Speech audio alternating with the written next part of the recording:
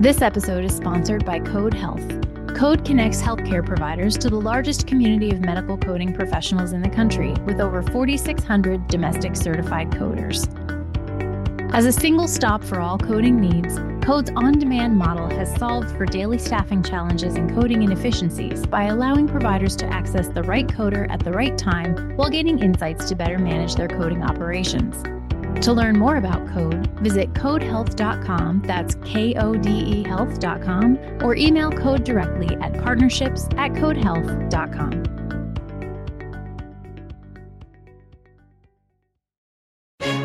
Hello, and welcome to Voices in Healthcare Finance. I'm Erica Grotto. Today's episode is about what's new and what's next. Beth Kaplan, a managing director with Deloitte and Touche, is here to discuss what she calls the next normal. Later, I'll be joined by our community manager, Melanie, who will tell us about HFMA's latest Community Callout. But first, let's see what's going on in the news with Rich and Chad. Hello, this is Rich Daly, a senior writer and editor for HFMA. And hi, this is Chad Mulvaney, a policy director for HFMA. Today on the Beyond the News segment, where we take a quick look at the significance of recent news developments, we'll check out the significance of a new nationwide arrangement between Cleveland Clinic and Aetna. This one offers commercial plan members access to virtual second opinion services from the Cleveland Clinic's providers. They're also creating a Cardiac Center of Excellence program for plan sponsors nationwide. So, Chad, I understand Cleveland Clinic has been building up to this for quite a while with other initiatives, right? Yeah, and you saw this last year. I mean, obviously, this has been a long time coming. They have been one of the main sort of centers of excellence providers who have been partnering with large employers nationally for travel procedures. So for certain employers, for certain typically high cost procedures, you would have an employee who needed, say, a spinal surgery or a joint replacement or a specific cardiac procedure that could be scheduled, depending on kind of what the arrangement was, to fly to Cleveland Clinic. They would be treated by the team at the clinic, and then they would come home and sort of be managed post procedure or post opportunity in the local market with some support from the team at the Cleveland Clinic. And that's just sort of a very high level overview of it. And as through that work, what was typically being found, and this is sort of common in other center of excellence arrangements as well, is that you were seeing significant numbers of procedures that actually didn't need to be done. And it depends on the condition. So joints, the number typically is somewhere in the 20s, where 20% of procedures didn't need to be done. Spines, I think it got up as high as 50%, depending on kind of where you were. And this is, again, sort of more generalized across the center of excellence models, where you sort of would see avoidance of procedure because once they were treated by the care team at the clinic, they realized that either there was an issue with the diagnosis or that there was a less invasive, more conservative way to manage it. So that's kind of the part one of it. Then part two, you saw last year, Cleveland Clinic announced a partnership with a national telehealth provider to offer its specialist services to anyone across the country. And that was sort of aligned with Cleveland Clinic's goal to get to over half of their outpatient clinic visits occurring virtually. And so really that kind of lays the groundwork for this announcement. So what limited previous Cleveland Clinic national telehealth efforts that this latest announcement aims to overcome? It wasn't the telehealth piece of it. It was the center of excellence model. And so if you think about it from the model standpoint, right, you've got to have a large employer with a large number of employees who might need sort of center of excellence level care. And then you've got to have procedures above a certain threshold in cost and variability to make it worth the time to actually put somebody on a plane, fly them to Cleveland, have them evaluated by the team, or even have it done with the prospect of actually going to the clinic. Now, by offering the second opinion virtually, you kind of knock down some of those barriers to entry. So it certainly expands the model considerably, at least for Aetna members across the country. And amid that type of national expansion, what effect could this have on hospitals in local markets? So, where you've got a large number of individuals covered by an Aetna plan, so Aetna is either the TPA for an ERISA employer or even sort of the Aetna small group market, or even some of their maybe even MA products, what you'll see potentially is higher volumes of things like joint procedures, spine procedures, where someone goes and gets a second opinion from the clinic, and it becomes managed more conservatively. So you'll potentially see some demand destruction there. The other piece of it is obviously the Cleveland Clinic has a long history of partnering on local centers of excellence with providers that are in the market. So one example in the DC area is the MedStar Cleveland Clinic Vascular Institute. So you could also imagine that in those situations where, someone actually does need a vascular procedure and has a second opinion from the clinic, it wouldn't be too surprising to see an individual who gets that second opinion get sort of referred to the MedStar Center of Excellence that Cleveland Clinic has as sort of a handoff from a colleague at the clinic from a virtual basis. So again, you could see some shifts in referral patterns there as well. Right. Okay. Well, thanks a lot for the insights on all of that, Chad. Appreciate it. Hey, Rich, always good talking with you. For more news on daily healthcare finance developments, check out our news page at hfma.org/news. If you're looking to take the next step in your career, turn to HFMA's online job bank. Search open positions, create a profile, and make your resume available to companies seeking qualified candidates. Start your search now at hfma.org/jobbank. Over the last several months, the phrase new normal has become one of those overused expressions everyone seems to hate but says anyway. But Beth Kaplan, a managing director with Deloitte and Touche, has a better one: the next normal. She talked with me recently about what that means and how to get there. When we say the next normal, the reason we don't say new normal, which you'll hear often, is the next normal to me is the intermediate step. Because we don't know what the new normal really is, but it's going to be different than it was before, but it may not be what it is today, if that makes any sense. So as an example, you have everybody was home, closing the books, doing their financial reporting, board meetings. Everything else is through the collaboration type of mediums like that everyone's using, whether it be Teams or Zoom or Skype or WebEx, whatever. When you go to the next normal, you're saying, okay, what did we learn? What is going to stick permanently? Like, what did we prove in a week or over a course of a couple of months that, you know what, may not be bad to hang on to that new operating model? What do we want to change about that? And what do we want to really kind of go forward with? So in the case of, let's say, finance and controllership, a lot of organizations, not all health systems, were ever really working remote. Some were, some weren't, and certainly not 100%. And I think in the course of what I call the biggest experiment ever in our country, it proved to a lot of leadership and a lot of organizations that their people can actually work remote and be productive for the most part, liked it, got them off the road, helped traffic, helped air pollution, and in the case with a healthcare provider, kept people out of an environment that is highly vulnerable. If you think of the vulnerable population, they're sitting in our health system. So the next normal is what wasn't before, but what's the next view of that? I'm guessing this will be a constant process because once you adjust to whatever the situation is now, you're going to be asking yourself those same questions, and then you're going to adjust and start over and over again. I cannot think of anything that's ever happened in my lifetime that has forced the whole world to do one thing at the same time. You're not bucking up against other organizations doing something differently and you're competing for talent and someone saying, well, they're doing this and you're doing this, right?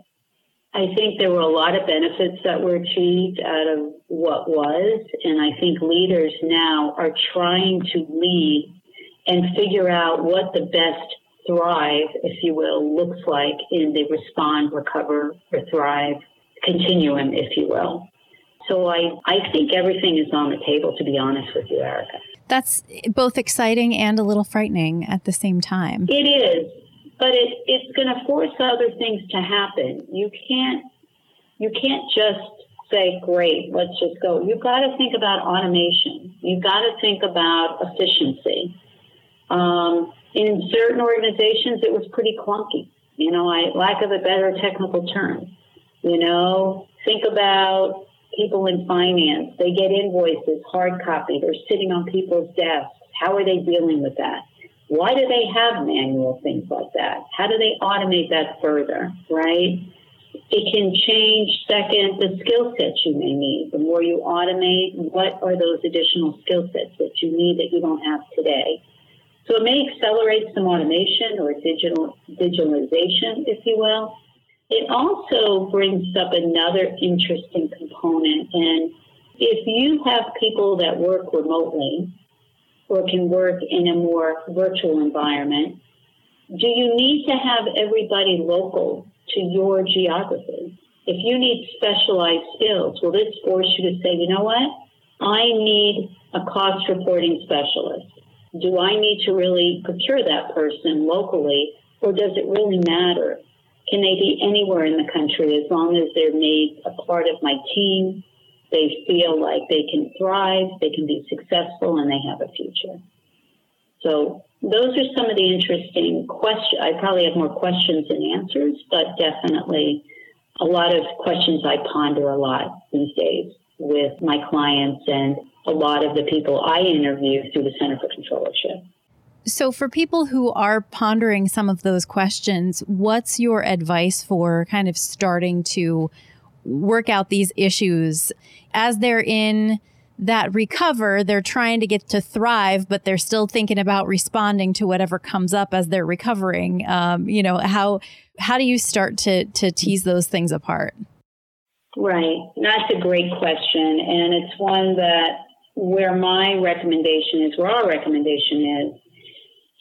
I think everyone needs to, as long as you can, even for a moment, pause and really take stock in what worked, what didn't, what could work better, and set a new vision of what would the 6-month, year, 2-year future look like. And really recast priorities based on the capital that may be available or not available, because we know the healthcare system took a huge hit. I think I read somewhere about $206 billion loss as a result of the pandemic by suppressing electives. So I think it's a matter of saying, what is our new vision? Where do we need to head? What can we optimize? Where can we automate? Where can we cut costs? And how can I rejigger what this new plan look like? Because maybe the plans I had in February are no longer applicable. Priorities may be shifted. People may be saying, you know what, we don't need to invest in this anymore. Why would we? But maybe we need to move up this investment because that's going to give us a payback very quickly, and it'll enable some activities to be in a much more fluid, efficient way. I have to tell you, my favorite question to ask of any guest on this podcast, no matter what we're talking about, is where do you start? And start with a pause is probably the best answer I've ever gotten to that question. I have always found that it's never the list.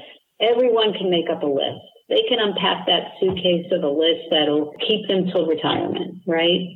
But it's how do you incrementally make choices to make, I call it like inchworm changes, just chip away at it. Because if people make it so overwhelming, you get nothing done. But if you make some incremental changes and you keep doing that over time, and you do take that pause, then you find 6 months from now, you'll probably be further ahead by setting out smaller goals that everybody aligns to, that at least gets you some improvement. So I recommend the pause. How do you benchmark your revenue cycle performance? Many organizations measure success compared to past performance.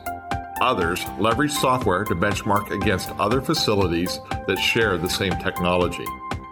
But that only paints part of the picture. What about comparing your performance to your peers? Peers that you define in custom peer groups. MapApp is the online benchmarking tool from HFMA that helps organizations compare their performance against data from more than 600 facilities. Interested in taking the next steps to identify your revenue cycle opportunities? Visit hfma.org/MapApp.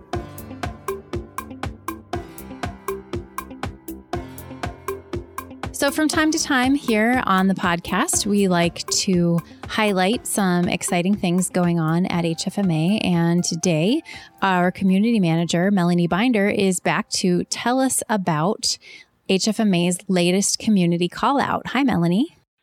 Hi. Thanks for having me on. So tell us about this community callout. What are we asking folks right now? So what we are asking for folks is to share what kind of maybe home improvement project or project that they tackled due to kind of adjusting to the new normal during the pandemic. We realize people may be at home a little bit more and they may be tackling some long overdue projects. So, we'd love it if our members could share a photo or two of what they've tackled. We're calling it pandemic projects in the community. And they'll have a chance to win their choice of a Home Depot or Lowe's gift card. And if for some reason you're unable to accept a gift card, we'll be happy to donate to the charity of your choice. So I have to know, Melanie, do you have any exciting pandemic projects? Yes, actually, we've probably done quite a few in our house. One was we had a whole box of recipes that we've just printed off over the years, and we tackled that mountain of recipes, put them in plastic sleeves, organized them by category, and put them in a big binder, and it's become much more usable, and we reference it all the time. One of our other projects that we've always wanted to do was start a small vegetable garden. We don't have a lot of land, but we bought a nice garden box and we've planted cucumbers and rosemary and peppers and just have been kind of watching it grow. It's been a great family project. That's awesome. I know in my house, because we're all home now all the time, we have had to take our unfinished basement and make it a usable, livable, nice space rather quickly. So my husband has been working feverishly to paint it. We've been cleaning it up and trying to get it ready for homeschool for our 6-year-old and a nice play area that we can also use for work. So that's been our project, and it's a big one. It's probably not going to be done for a while, but yeah, we're making progress. Yeah, it sounds like a great one. It sounds like definitely a good family project that everyone can take advantage of when it's done. Yeah, and absolutely needed. So we were forced into it, but it's going okay so far. So if people want to share their pandemic project story and photos with us, where do they go to do that? When they log into hfma.org, click on Community in the top navigation bar, go to All Groups, look for the Open Forum. Feel free to join the Open Forum. Then you'll see the discussion posted there, and then go ahead and add your contribution. We'd love to learn about the pandemic projects that our members are tackling. All right. Well, thank you so much, Melanie, for joining me today. Thank you for having me. Voices in Healthcare Finance is produced by the Healthcare Financial Management Association and written and hosted by me, Erica Grotto. Sound editing is by Linda Chandler. Brad Dennison is our Director of Content Strategy. Our President and CEO is Joe Pfeiffer. Please rate, review, and subscribe to our podcast, which you can now get on Pandora and on your Alexa-enabled device via TuneIn Live. As always, if you have any questions or ideas about what you'd like to hear, you can reach out to our team at podcast@hfma.org. Alexa, play Voices in Healthcare Finance again.